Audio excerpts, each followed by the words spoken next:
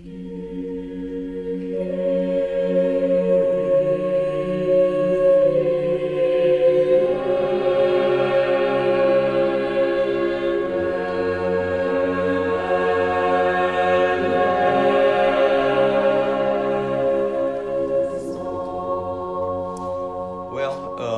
week we got into chapter 11.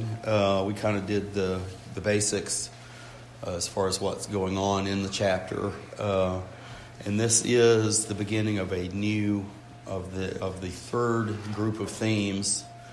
And John makes this in typical fashion with a sacramental element to it, and by noting that there is a Passover connected to it. And I kind of touched on all of that stuff last week, but I wanted to go back and kind of touch on it again, just to refresh memories, but also make the best argument I can for this, to justify this. But before I start on that, can I go ahead and get a volunteer for the drive-by readings today? Nick volunteers. Thank you, Nick. Okay, so to reestablish the premise here, we need to go back to chapter 10 and review verses 40 through 42. That's at the very end of the chapter. And he went away again beyond the Jordan to the place where John was baptizing at first, and there he stayed. Then many came to him and said, John performed no sign, but all the things that John spoke about this man were true, and many believed in him there. Okay, so John, there was no reason for John to say, the apostle to say, Jesus is going back. Jesus went to the other side of the Jordan where John was baptizing. John's ancient history at this point, he's long gone. There's no reason for John to even bring that up. Just as in verse 128, where John has just been speaking about the Christ, and John the apostle says these things were done in Bethany, beyond the Jordan where John was baptizing. There's no reason for John the apostle to have brought it up then either. But there must be a reason. There must be a reason. Arthur W. Pink, in his commentary on this verse, says the Holy Spirit led John to note the location of all this, and it behooves us to try to discern why, even if we can't come up with a good answer. Well, I think I've got a good answer. Hey, all right. John was baptizing there. John the Apostle puts it in context of Bethany because Lazarus's resurrection is a baptism. It is a fuller symbol of death and resurrection in Christ than even water baptism is. Okay, so we've got in verses 10, or in chapter 10, 40 through 42, we've got the phrase, where John was baptizing. In 128, we've got the phrase, beyond where John was baptizing. In then extending into chapter 11, in verse 1, now a certain man was sick, Lazarus of Bethany, the town of Mary and her sister Martha. We've got the actual reference to Bethany. In 128, we have an actual reference to Bethany. In chapter 11, we see that in verse 17, when Jesus came, he found that he had already been in the tomb 4 days. We've got a burial. And in verses 43 and 44, Now, when he had said these things, he cried with a loud voice, "Lazarus, come out," or "come forth." And he who had died came out, bound hand and foot with grave cloths, and his face was wrapped with a cloth. Jesus said to them, "Loose him and let him go." So, and then in verse 128, we've got John the Baptist baptizing. Now, we all know, because we're scholars, John was engaged in the baptism of repentance. But the water baptism, the believer's baptism, is baptism in the name of the Father, Son, and Holy Spirit. It is a symbol of our death and our resurrection in Christ. So, that's the puzzle. That's the puzzle of verse of 128, and I think that's a good answer. And I've got more, but I'll stop there in case anybody wants to say something. Dr. Bethany? About any of that. This, I never knew this. A.T. Robertson says Bethany is on the southeast slope of Mount of Olives. Mount of Olives. Yeah. And it's now called El Azariah, after Lazarus' name. Yeah. Yeah, it's I didn't realize it's the Arabic name for Lazarus. Mount of Olives, yeah. At the end times, God comes down onto the Mount of Olives, Right. right? And it splits. Mm-hmm.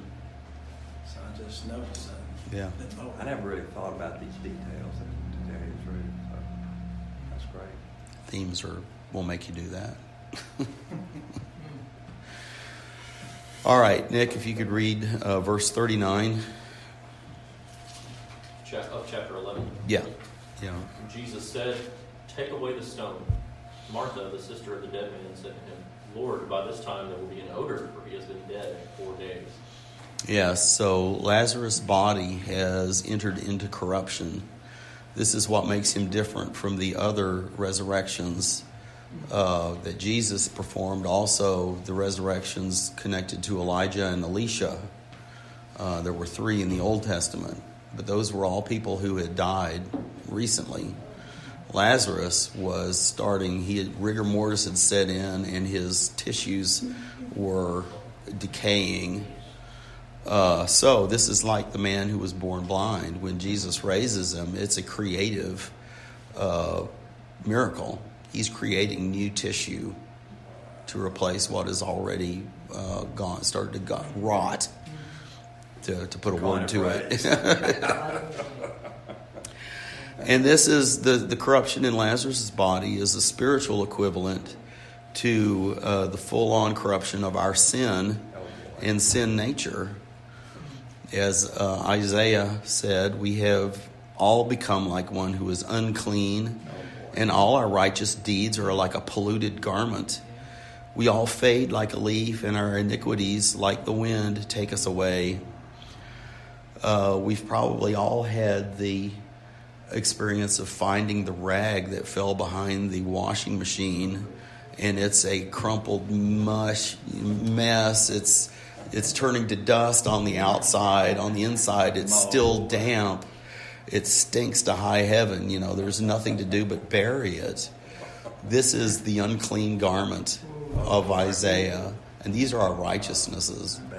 So there's a mystery to water baptism, and somehow it is our participation somehow in the elimination of the filthy rags and the creation of new flesh and hearts of flesh. Interesting, as a sacrament, that is what allows you to be able to take the next sacrament, which is communion. Yeah. You can't take communion, really, until you've had the first. That's the command, That's why you can understand why we would say communion's open to those who have been baptized. Right. And it's, every now and then you'll run up against somebody who says, when I was baptized, I didn't really understand what was going on. I think I need to be rebaptized.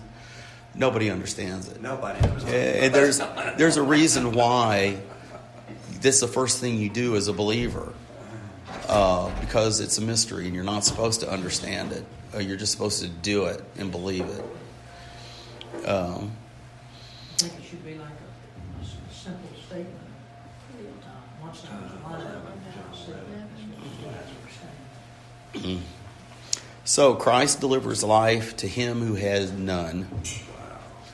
And this is the same way we go into baptism.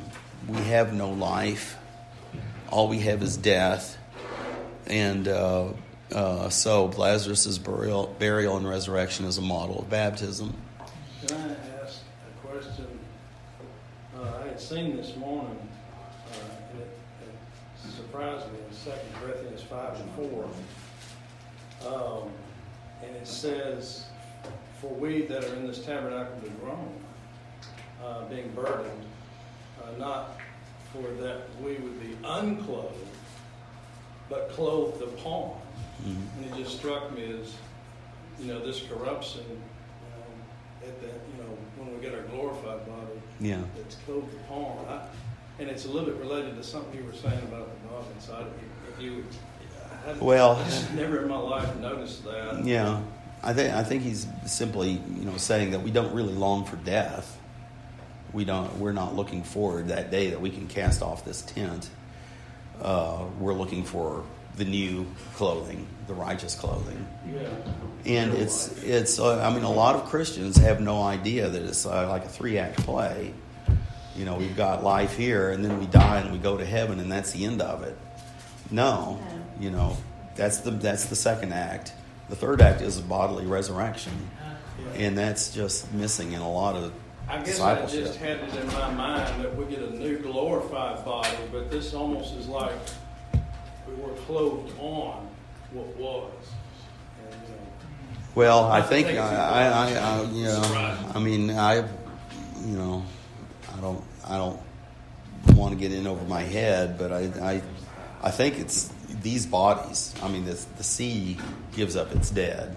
I think we get these bodies, but they are, perfectly, righteous and holy as we were created to be. Just a thought here, but when we believe in Christ, we do receive the Holy Spirit, and there's kind of a newness involved with us, although sin still dwells in the flesh, and that's going to be a problem. Yeah, we get into that problem. People.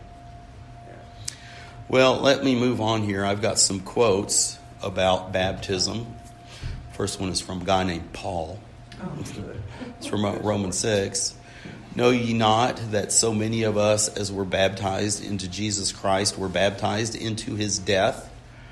Therefore we are buried with him by baptism into death, that like as Christ was raised up from the body by the glory of the Father, even so we also should walk in newness of life." Here's one from Charles Spurgeon, and it's a commentary on Romans 6, 3 and 4. "I'm content to take the view that baptism signifies the burial of believers in water in the name of the Lord, and I shall so interpret the text. My burial with Christ means not only that he died for me, but that I died with him, so that my death with him needs a burial with him. We have come as far as death and burial, but baptism, according to the text, represents also resurrection." Then the last one here, John Chrysostom. "In baptism are fulfilled the pledges of our covenant with God, burial and death, resurrection and life, and these take place all at once. For when we immerse our heads in the water, the old man is buried as in a tomb below, and wholly sunk forever. Then, as we raise them again, the new man rises in its stead. As it is easy for us to dip and to lift our heads again, so it is easy for God to bury the old man and to show forth the new." And so it was easy for Christ to go to the rotting corpse of Lazarus and bring him back with a new life. So, that's my argument. What's the argument? The argument is that the resurrection of Lazarus is a sacramental element of John's third theme of his gospel. So he began with the wine from the wedding of Cana, to the bread of the feeding of the 5,000, the elements of the Eucharist, and now he's taken baptism to begin his this new theme, which is God the Son. So that's the end of that. Are there any other thoughts or questions before we move on?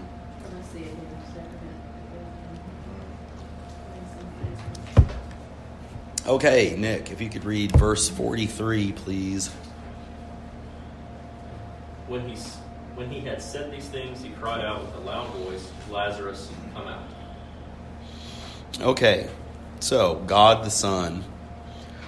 Jesus calls Lazarus out of the tomb, not in the name of the Father or in the name of the Trinity. He does it on his own authority. And he gets immediate obedience. Now, this is actually a pattern in this chapter, because we see earlier on that somehow Martha finds out he's coming. He is approaching Bethany.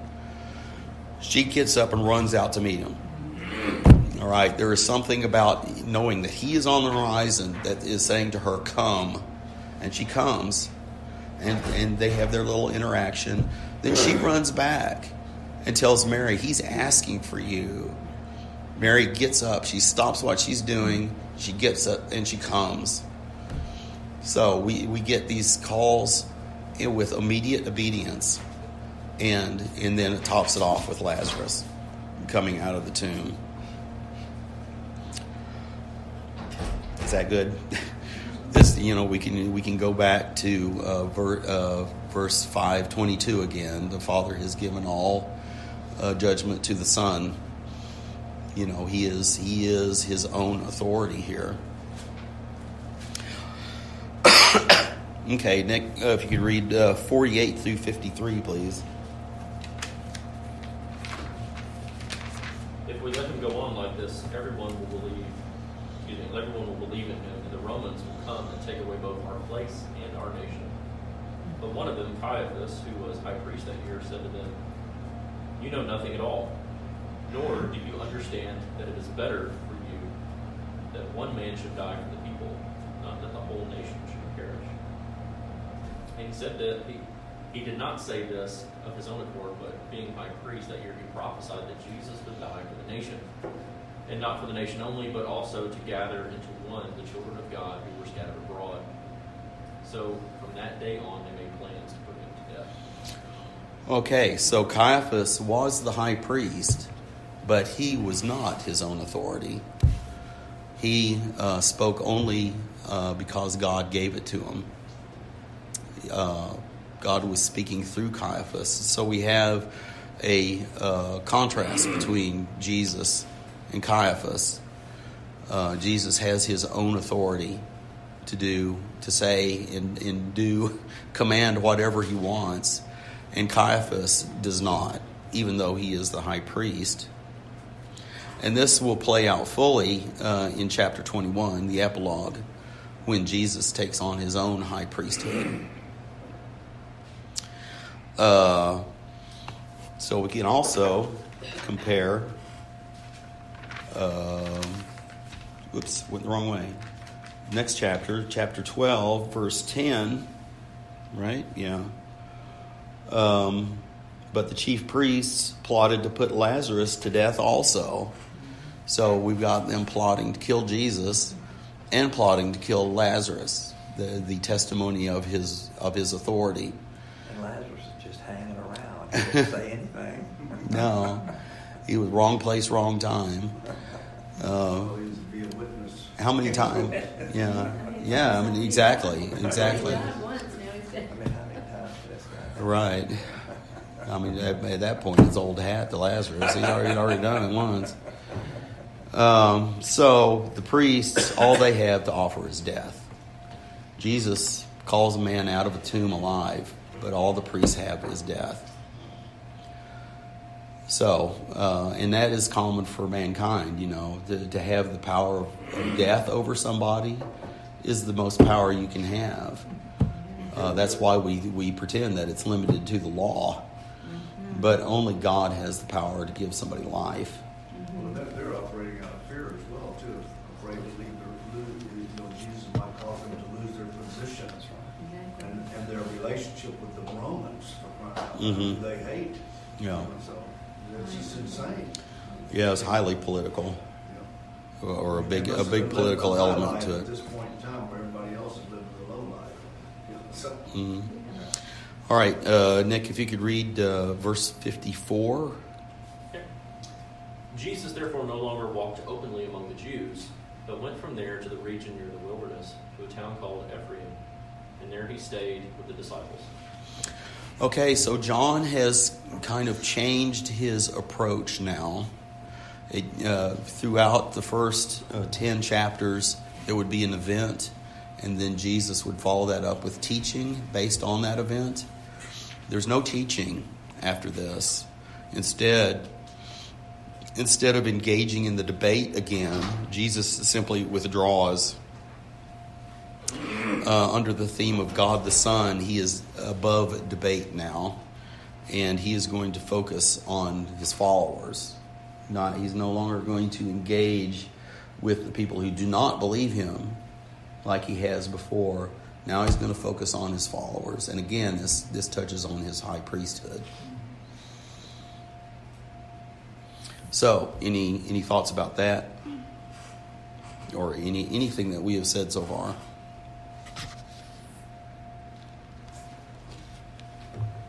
Okay, well, Nick, then if you could read verse 55.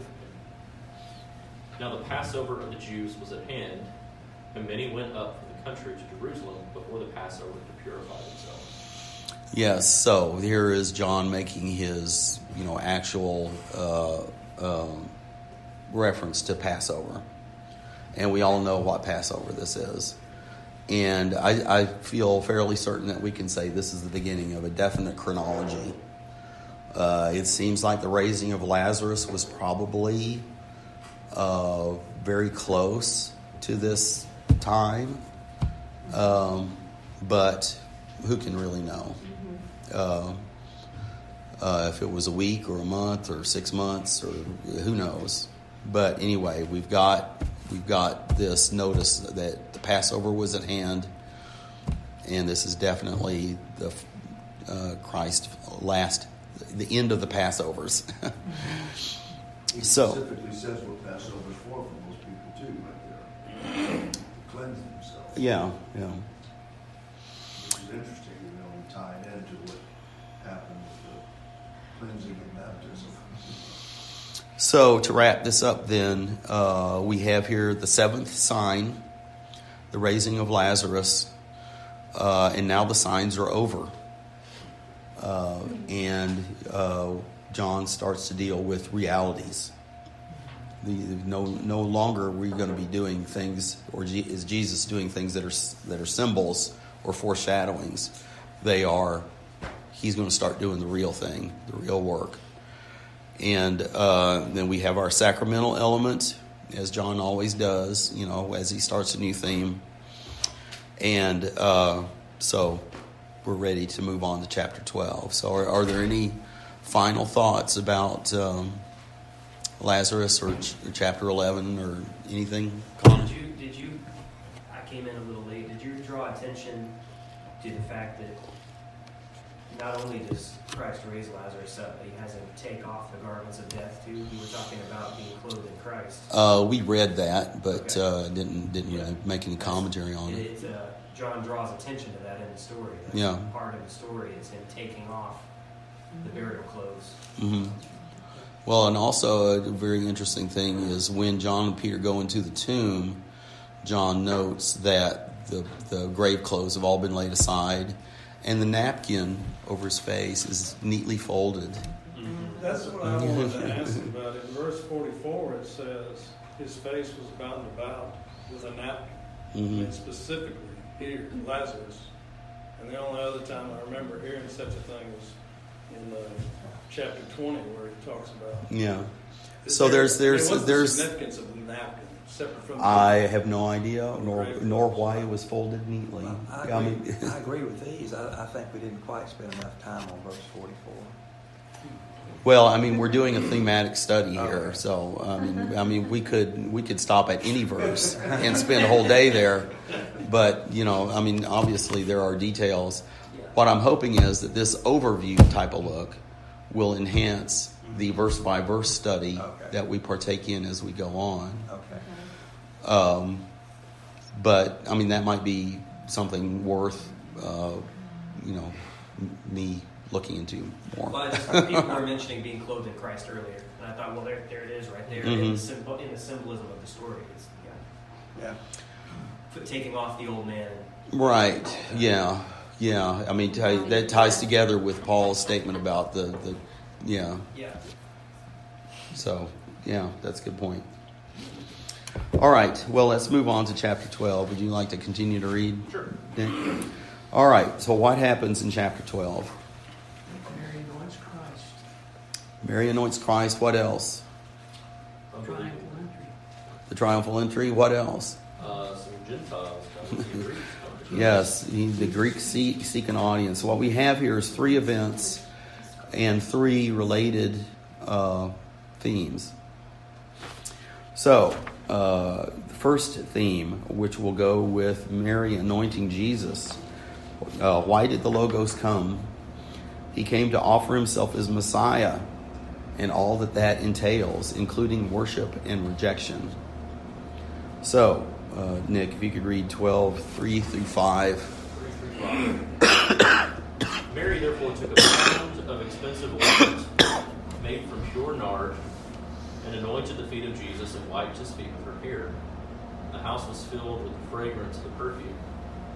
But Judas Iscariot, one of his disciples, he who was about to betray him, said, "Why was this ointment not sold for 300 denarii and given to the poor?" Okay, so compare Mary and Judas. They're at like the furthest parts of the spectrum that you could get. Mary's act was one of worship, which Judas rejected. And within Judas' rejection was also accusation, which is the role of Satan, and deceit, because John tells us he just wanted the money to be in the purse because he was a thief. And deceit is also the realm of Satan. He is the father of lies. And this contrast is a microcosm of the Jews as a whole. We got verses 37 and 42. If you could read those two, Nick. 37 and 42. Yes. Okay. Though he had done so many signs before them, they still did not believe in him. Nevertheless, many, even of the authorities, believed in him. But for fear of the Pharisees, they did not confess it, so that they would not be put out of the synagogue.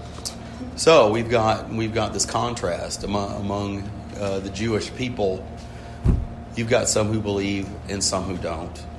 Some who call him, the spawn of Beelzebub, and others who say, well, I mean, who could this be but the Christ? So there's Judas is a microcosm of Judah, which is a microcosm of all mankind. There's disagreement. Nick, if you could jump back and read verse 7. Jesus said, "Leave her alone, so that she may keep it for the day of my burial." All right, so her act is proclaiming Jesus' death and burial. And this is what Paul says of the Eucharist. We are proclaiming his death until he returns. And this event leads directly into the triumphal entry, which begins at verse 12. And that kicks off the work of the cross, which the midpoint is Christ's burial. And it leads to the next theme, which is, again, we could ask ourselves, why did the Logos come? He came to manifest himself as Prince of Peace, as opposed to the conquering king, and therefore his entry into Jerusalem upon a donkey. So, Nick, if you could read 12 through 15. The next day, a large crowd that had come to the feast heard that Jesus was coming to Jerusalem. So they took branches of palm trees and went out to meet him, crying out, "Hosanna! Blessed is he who comes in the name of the Lord, even the King of Israel." And Jesus found a young donkey and sat on it, just as it is written, "Fear not, daughter of Zion, and behold, your king is coming, sitting on a donkey's colt." Okay, so a donkey is a symbol of a king who is secure in his kingdom and in his authority. And he's not riding a war horse to conquer a kingdom or even to defend one. He is absolutely secure in his power and place.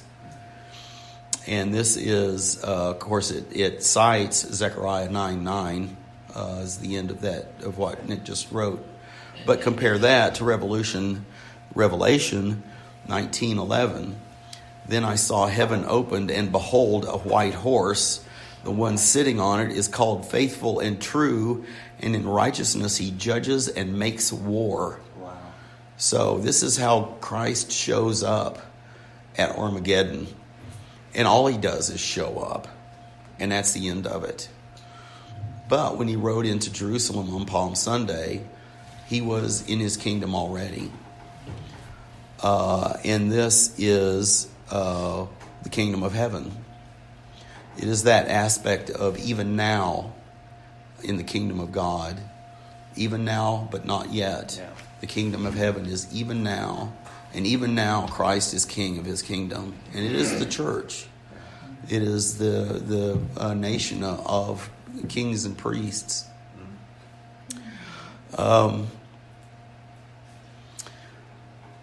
So, any thoughts about that? Well, not just a donkey, but a donkey's colt. Yeah, it's Even more confident. yeah, and more humble. Yeah. Yeah. That was where I didn't And more think that detailed. was. Yeah, more detailed. So he is king of his kingdom now. I have a reference here to 16:33. These things I have spoken to you, that in me you may have peace. In the world you will have tribulation, but be of good cheer. I have overcome the world. So it's not I'm going to overcome the world. I have. And it is so that we can have peace, as he is the Prince of Peace. Now, Scripture talks about peace three ways. There is peace with God. That is, we are no longer at enmity with God because of our sin. God has bridged that gap through Christ. So we, believers, are at peace with God. Then there is the peace of God. And that, one definition I found was the harmony and calmness of body, mind, and spirit, trusting in the power and grace of God. This is what gets you through tribulation and stuff, and keeps you from panicking, keeps you from being all the time anxious. And then Scripture also talks about peace from God.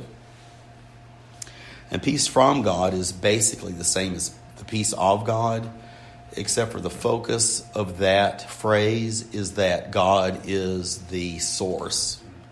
It is the work of God that makes this peace possible. I've got a reference here to verse, well, I think I'm going to skip that for time's sake.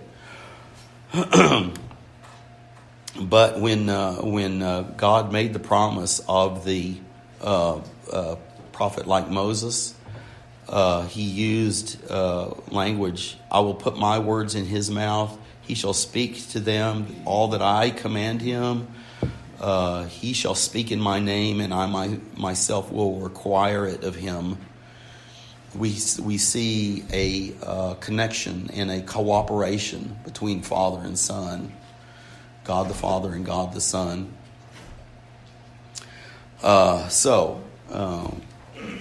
Any thoughts about any of that?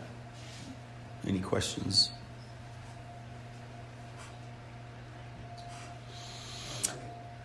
Okay. Thank you. That's exactly the kind of critique I'm looking for. 5 stars. Thanks for being hard-hitting. All right, so we go on to the next theme, which is based on the Greeks seeking an audience with him. And this another reason the Logos came. He came to save the Gentile nations. And we've already touched on that before. Part of the reading was, and also anyone who will come to seek him out. A very bad paraphrase, but this touches on Isaiah 49, 5-6, one of my favorite little passages. And now the Lord says, "He who formed me from the womb will to be his servant, to bring Jacob back to him, and that Israel might be gathered to him. For I am honored in the eyes of the Lord, and my God has become my strength. He says, it is too light a thing that you should be my servant to raise up the tribes of Jacob and bring back the preserved of Israel. I will make you as a light for the nations, and my salvation may reach to the end of the earth." So this is what he is doing here as the Greeks seek an audience with him. Nick, if you could read verses 20-23. Now, among those who went up to worship at the feast were some Greeks. So these came to Philip, who was from Bethsaida in Galilee, and said to him, or asked him, "Sir, we wish to see Jesus." Philip went and told Andrew, and Philip went and told Jesus. And Jesus answered them, "The hour has come for the Son of Man to be glorified." Okay, so as usual, Jesus has kind of a cryptic answer, but compare it to the answer that he gave to Mary in Cana, or to his brothers as they were preparing for the Feast of Tabernacles. He's basically saying, this is the hour. This is my Passover. Nick, if you could read verse 26. "If anyone serves me, he must follow me, and where I am, there will my servant be also. If anyone serves me, the Father will honor him." So focus here in this verse on the word anyone. It is anyone, not any Jew or not any Israelite, but anyone. And we get this also in verses 45-47. "And whoever sees me sees him who sent me. I have come into the world as a light, so that whoever believes in me may not remain in darkness. And if anyone hears my words and does not keep them, I do not judge him, for I did not come to judge the world, but to save the world." Yes, so anyone, again, this idea of anyone can come, and he ties it up in a bow because he's there to save the whole world.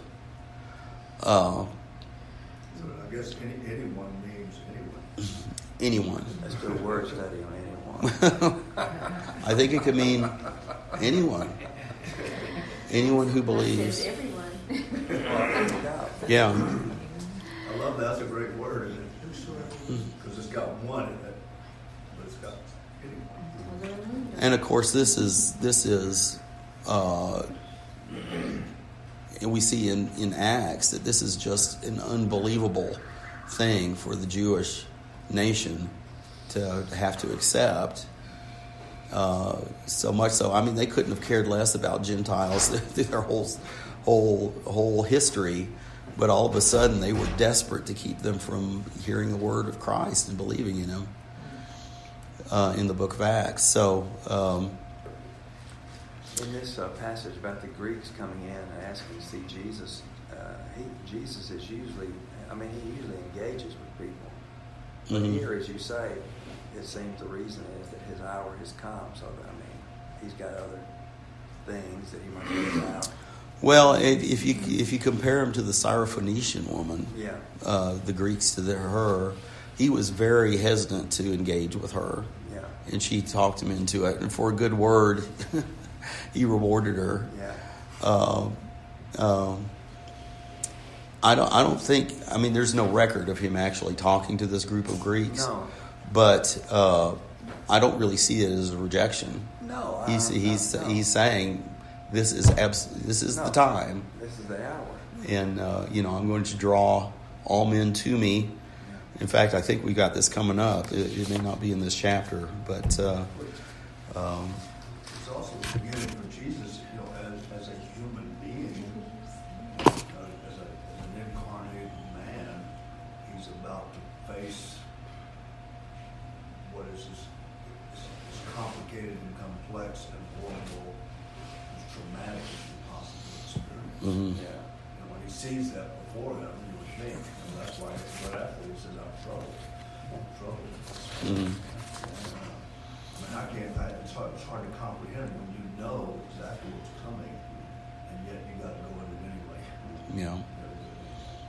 But this is Talk the principle when you're in deep trouble. Yeah. So, but this is all part of what it means to be God the Son. It's not enough just to save Judah. You're going to be the Savior of the entire world.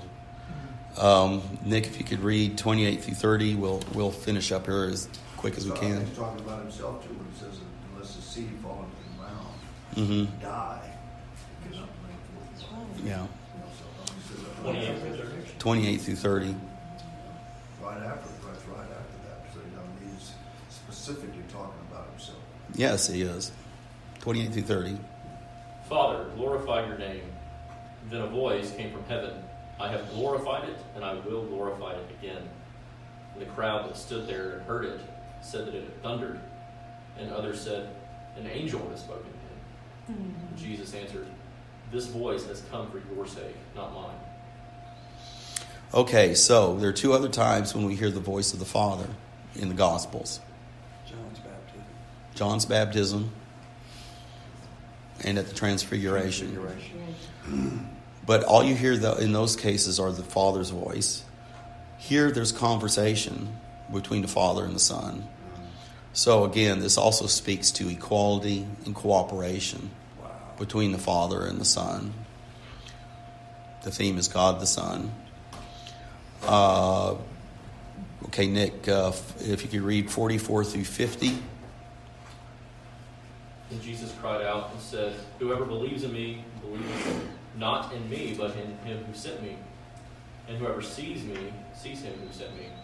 I have come into the world as a light, so that whoever believes in me may not remain in darkness. If anyone hears my words and does not keep them, I do not judge him, for I did not come to judge the world, but to save it.